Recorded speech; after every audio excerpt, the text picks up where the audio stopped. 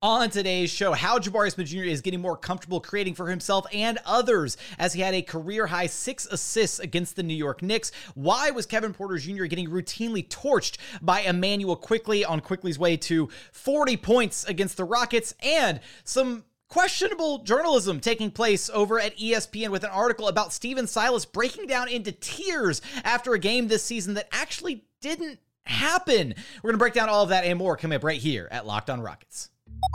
This is Mission Control, Houston. Ignition sequence start. The Houston Rockets select Jalen Green, Alperon Şengün, and Jabari Smith Jr. T-minus 15 seconds. Guidance is internal.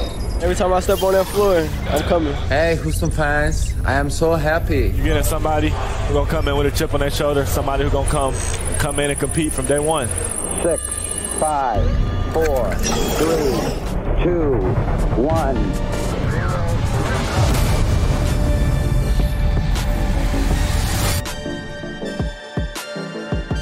What's up, and welcome to another edition of Locked On Rockets, your daily podcast home for everything Houston Rockets basketball. As always, I'm your host, Jackson Gatlin, native Houstonian and credentialed media member. I'm also the host of Locked On NBA Mondays. Be sure to follow along on Twitter at JT Gatlin, and the show, of course, at Locked On Rockets, free and available wherever you listen to your podcasts, including YouTube. Just go to YouTube, search Locked On Rockets. Be sure to like, comment, subscribe. I want your thoughts on a variety of things after today's episode. I want your thoughts on Jabari's progression and growth as a ball handler, as somebody who can put the ball on the deck now and make things happen with it. We'll talk a little bit about Kevin Porter Jr.'s game, the good, the offensive side against the New York Knicks, the bad, the defense just non-existent against Emmanuel Quickley. It was bad overall showing. And then also the big smoking gun that happened with Silas and some inaccurate reporting from ESPN. We'll get to that a little bit later on in the show. As always, thank you so much for making Locked On Rockets part of your day every single day, whether it's on the way to work, on your lunch break, in the gym. Thank you for making LOR part of your day.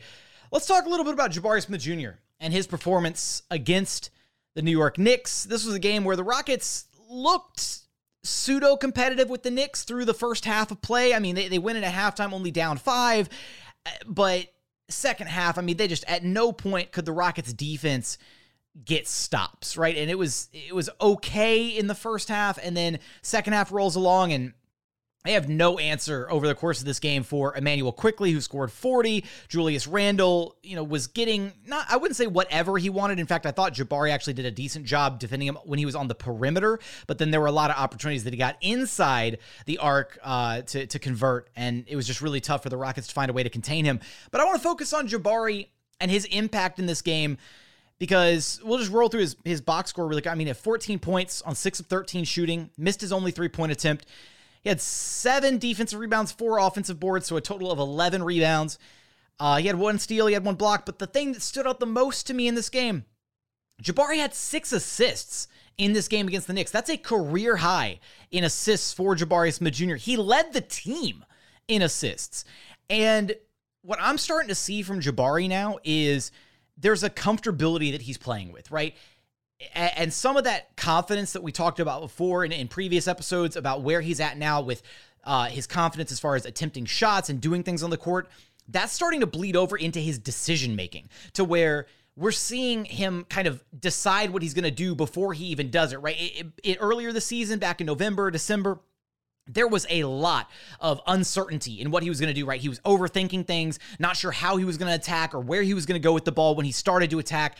And it led to a lot of sloppy play, right? A lot of inconsistency, issues on the court. Now we're seeing a Jabari that understands exactly what he's going to do. When somebody rushes to try and close out and run him off the 3-point line, he knows that he's going to take a one dribble and then pull up from long distance and take a long 2, or sometimes he's even attacking and driving all the way to the rim, bringing over a second defender, and then making a really good kick-out pass, either to a kick-out to a 3-point shooter or a little shovel pass over to like LP or another big. There are moments when he gets an offensive rebound near the basket, and immediately he's swarmed by, a couple bodies, a couple bigs that are down low. And rather than trying to force up a contested shot, he does a quick little bounce pass or shovel pass to get it to the next open guy. There were a few moments in this game against the Knicks where there were maybe some plays that he was being a bit too unselfish, but you love seeing him be able to react to what defenses are doing to him, and then making the subsequent right read. Now, am I projecting Jabari to be a primary playmaker one day? No, but it's good to see this development in his game, right? Where he just looks so much more comfortable attacking and doing things on the court, right? There's been moments where he's gotten the ball kind of right top of the key, and he's like waiting for the Rockets offense to kind of run something or do whatever, and nothing materializes. So you know what he does? He's just getting to his comfort spots, right? Either elevating right there without even putting the ball on the deck, or just a quick 1-2 dribble and then a pull up, or a 1-2 dribble and then a turnaround fadeaway. Or again, the most impressive part of his game, and this actually, we saw flashes of this earlier this season, is him actually putting the ball on the floor and getting all the way to the rim. And whether he gets all the way to the rim and he finishes, or gets all the way to the rim and then makes a really good read to somebody else, either a kick out for a three, or again, a little pass to whoever else is down low with him, be it Alp or Garuba or Tari, or even a cutting KJ Martin, those reads are really important for him to be able to make. That way he doesn't get caught on an island where he picks up his dribble and then suddenly there's nothing there. So really, really impressed with Jabari in this game. The 6 of 13 shooting, again, he only attempted 1 3-pointer, so he was 50% from the floor inside the 3-point line. That's not bad, honestly, all things considered, for the type of shots that Jabari normally gets. And the other part of his game that has continued to really stand out is his ability to get big down low, right? Especially on the offensive glass, right? He had a putback dunk against the Knicks where you're just like, whoa, like, okay, Jabari, man-sized rebound, man-sized putback. Like, we were not seeing this type of physical play from Jabari earlier this season. And so him kind of coming into his own, being more comfortable on the floor, understanding where he can make an impact and how he can make an impact and how he can use his size, his strength, his body to get big down low, that's going to pay dividends down the line, right? Imagine Jabari next season with an added 5 or 10 pounds of muscle, the same way that Jalen came in bigger and stronger this season, and we're seeing him kind of reap the rewards of that now with him able to get to the free throw line more, absorb contact more, all of that. Imagine Jabari bodying guys down low and being even bigger and stronger than he is now. You add 5 to 10 pounds of muscle to his frame. Again, you project, 4 or 5 years down the line when he's added another solid 20 to 25 pounds of muscle to this already ridiculous frame that he has. Jabari's going to be a monster one day, and it's going to be great to watch him grow and continue to develop with the Houston Rockets. Coming up, I do want to talk about Kevin Porter Jr. and by extension, the Rockets defense as a whole, as they were unable to stop Emmanuel Quickley, who cooked them to the tune of 40 points on 14 of 18 shooting. We're going to talk about that in just one moment, but first, today's episode is brought to you by FanDuel. We're in the final stretch of the NBA season, and now is the perfect time to get in on the action with FanDuel, America's #1 sportsbook. That's because right now, FanDuel is giving new customers a no-sweat first bet up to $1,000. That's up to $1,000 back in bonus bets if your first bet doesn't win. Just go to FanDuel.com/lockedon and sign up today to claim your no-sweat first bet. You can also take a look at some of the odds available this NBA season. You can take a look at point scorers, different NBA awards props. You can even take a look at the finals odds this year. Right now, the Milwaukee Bucks leading the way at plus 240, Boston Celtics at plus 330. You got the Phoenix Suns at plus 700, and then rounding out the top 5, the Denver Nuggets at plus 800, and the Philadelphia 76ers at plus 1100 to win it all this season. All on an app that's safe, secure, and super easy to use. So don't miss your shot at a no-sweat first bet up to $1,000 when you join FanDuel today. Just go to FanDuel.com/lockedon to sign up. Make every moment more with FanDuel. And continuing on here at Locked On Rockets, your daily podcast home for everything Houston Rockets basketball. Now, let's go ahead and talk a little bit about Kevin Porter Jr. and the Rockets' defensive struggles here against the New York Knicks. Mixed bag for KPJ in this game, because I was really, really impressed with, first off, how he bounced back from the Cavaliers game.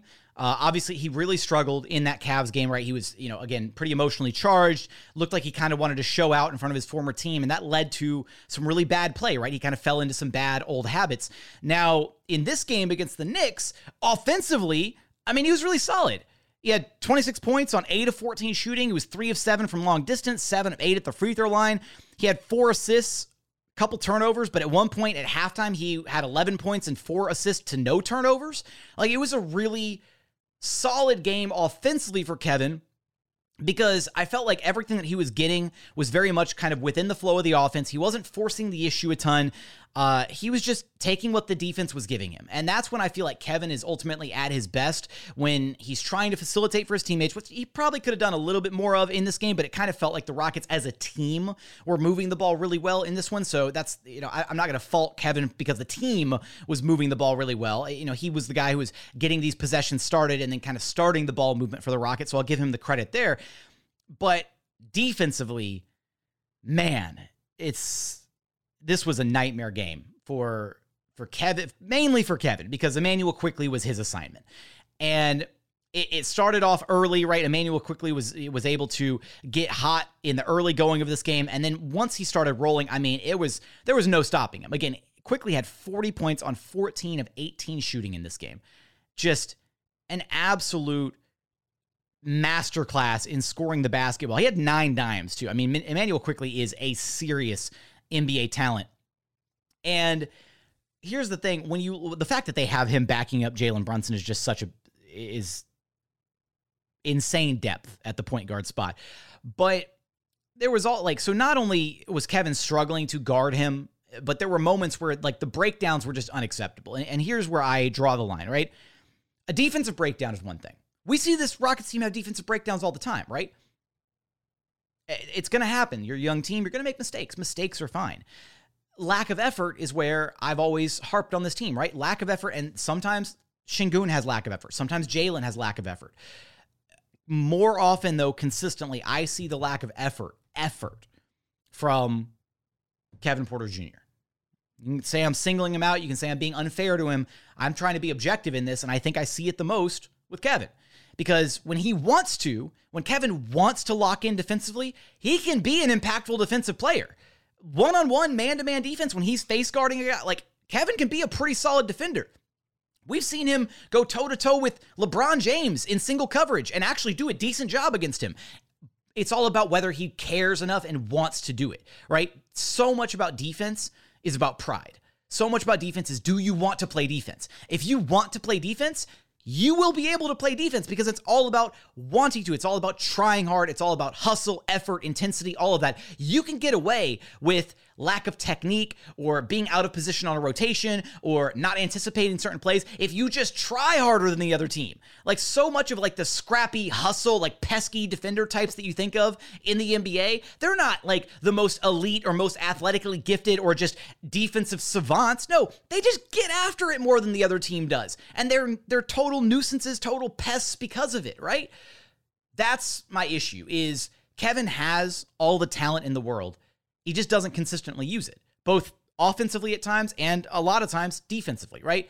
Whether it's, getting beat on a backdoor cut or getting caught up in what the officials, I know I harped on it last game, but there was a play against the Knicks where Kevin was, it was either baseline jumper or in the corner attempting a 3-pointer. He pulls up, he thinks he gets fouled, so he immediately turns and he's complaining to the referee. He's grabbing his arm. He's I got hit on the elbow, complaining for the foul call. The Knicks are immediately off to the races the other direction, right? And because Kevin is busy complaining about a foul call, the Rockets have a 5-on-4 disadvantage, and I forget whoever it was on the wing trying to stop the ball, had to try and stop the ball, then the ball gets kicked to the corner, the defender jumps to the corner, and then the ball goes back. And I want to say it was Immanuel Quickley who drained that shot, and that happened because Kevin didn't get back in transition. The number of times, and again, Kevin is not the only guy who's at fault when it comes to not getting back in transition, right? I shared plenty of frustration with Jalen, who complains about his fair share of calls. Al P, who is easily the worst on the team about complaining about foul calls. The official thing has to get out of their head. But transition defense is so much about just desire and attention to detail and wanting to get back, right? If you just make it a necessity to get back in transition, you can do it, right? There's a lot of possessions where the Rockets just don't hustle back in transition, and then they're matched up wrong in transition. You've got a guard matched up with a big, or you've got a big matched up with a guard, and then the other team is able to take advantage of that. It's not fun, right? It's not fun watching that take place. And when you equate so much of that to effort, again, it's not about the defense's X's and O's. It's not about being in the right place at the right time. It's just transition defense is effort, and then actually wanting to body up to your man and play decent defense. The area that was really perplexing in this game with Immanuel Quickley is he was just bodying Kevin Porter Jr. There were literally back-to-back drives in this game, same exact play where Immanuel Quickley drove in, gave Kevin Porter Jr. a bit of a shoulder, right? It kind of checked him a little bit, and KPJ just went flying, like zero ability to stick with him, not trying to fight, not trying to put his chest into his man, not trying to hold his ground or anything, just takes the bump, gets whistled for a foul, quickly goes up, gets the and one, and then comes back down and does the exact same play. Just drops his shoulder into Kevin a little bit, hits him with some of the body, forces him away, and Kevin's not in a defensive stance. He's not trying to slow him down or anything. It's just, at that point, that's just lazy defense. It is what it is. So it's a mixed bag because offensively, I was really impressed with how the game was going for him, despite some of the defensive problems.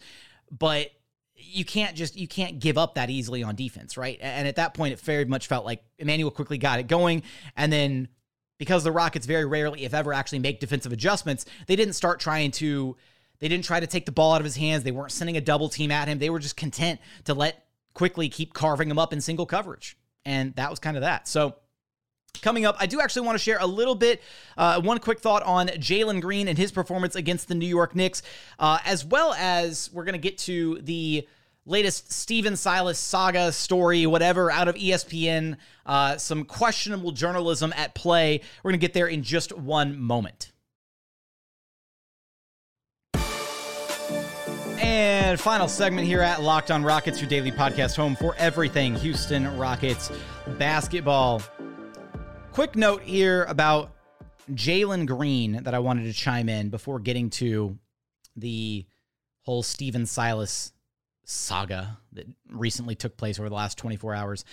Jalen's game against the Knicks felt pretty rough, all things considered. 19 points, 4 of 11 shooting, was 1 of 5 from long distance. But the silver lining here is that Jalen was still able to put up 19 points. How was he able to do it? He is learning how to get to the free throw line. This is I honestly can't decide which one has been more impressive this season. Jalen's increased ability to be a solid playmaker. He had 4 dimes in this one. Or Jalen's ability to get to the free throw line. I'm leaning towards the latter to say the ability to get to the free throw line is going to be just invaluable as he grows, as he gets better and better throughout his career, because that is the way that he can still find a way to be effective even when the 3 ball is broken, even when he feels like he can't get shots, whether it's because there's a rim on the basket or the interior defense is too much, or he's just getting locked down by a really premier wing defender, whatever it may be. Free throws are the way to find a way to still be effective as a scorer when it feels like nothing else is going, right? How many times have we seen over the 8 some odd years that James Harden was in Houston, the almost decade that he was here, where Harden would just have a completely off game, right? Threes weren't falling, couldn't buy a basket at the rim, defense was locking him down, but guess what? He always found a way to still find a way to put up some points because he was able to get to the free throw line, right? Free throw merchant James Harden. Jalen Green understanding how to leverage his body, how to get his quick first step in there, initiate contact, force the referee to blow the whistle. He's even getting pretty good at selling contact, right? There were a couple drives in the Knicks game where he drove the ball and immediately would make contact and kind of snap his head back a little bit, right, to really sell the call. He's getting to a point where he is forcing officials to blow the whistle, and that is going to be invaluable for a guy like that who projects to be the number 1 scorer on a contender one day, to be a premier scoring threat in the NBA. You've got to understand how to manipulate defenses. And he's getting to that spot, right? He's getting to a place where he's understanding now not only how to attack defenses, but how to still get going, again, free throw line, when the rest of his game isn't really coming together. So with that, I do want to highlight here this story, I guess, that has been running rampant in the Rockets social media sphere over this past 24 hours or so. Stephen Silas, there was an article, I should preface this, there was an article by Brian Windhorst of ESPN where he was actually discussing Jabari Smith Jr. Of all people, and inside said article, he had a quote, or I guess a specific quote about Stephen Silas breaking down into tears after a game this season, in which he felt like he couldn't reach the players. Now, this article dropped and everybody ran with it. Everybody's, all the aggregation accounts, Legion Hoops, NBA Central, all the local aggregation accounts, everybody's running with this article, right? And then later, far later in the day, ESPN issues a correction to the article. And the correction simply says, editor's note, a line in today's story about Rockets coach Stephen Silas breaking down in tears after a game this season was inaccurate. Silas got emotional at a news conference in 2021. Very specifically, the news conference in question here, there goes my phone. The news conference in question here was actually the post-game presser during the Rockets' 20-game losing streak, where Silas did break down, right? Where Silas was seemingly inconsolable during that post-game interview and, couldn't answer a question. So, first off, there's a couple takeaways here. First off, I don't think the takeaway should be national media is garbage and clearly has no idea what's going on and yada, yada. I think there was a failure here, but specifically by Brian Windhorst, and he has since issued an apology about his mix-up, albeit a very severe mix-up, because how do you mix up information that is over 2 years old? This is not something like, it's not like he took a soundbite from earlier in November and he's like, oh, this will make great, Silas broke down after a conference in February. No, this was 2 years old that he referenced, Silas breaking down in a post-game presser and made it seem like it was fresh and happened this season. And then two, it's worth considering, and this is just like a weird angle here to think about, but Brian Windhorst made a name for himself and really kind of rose up through the ranks 20 some odd years ago, covering the Cleveland Cavaliers, and was very, very close with one Paul Silas. And Brian Windhorst has actually gone on his podcast and various podcasts and kind of started forming that, Stephen Silas is a victim type narrative. And it almost feels like this kind of backfired in a weird way, because the story was about Jabari Smith Jr. It really didn't feel like the quote about Silas breaking down into tears after a game needed to be included in the article. It's almost like there is some posturing being done here to kind of prepare for the offseason and to prepare for all the sympathy that is going to be directed towards Silas when he is inevitably let go as the Rockets head coach. Because that's kind of the angle that it's felt like Brian Windhorst has taken before in various podcasts and discussing what the Rockets look like and how disastrous this season and the rebuild has been, is it feels like there's a narrative that's starting to shape about, Stephen Silas is a victim.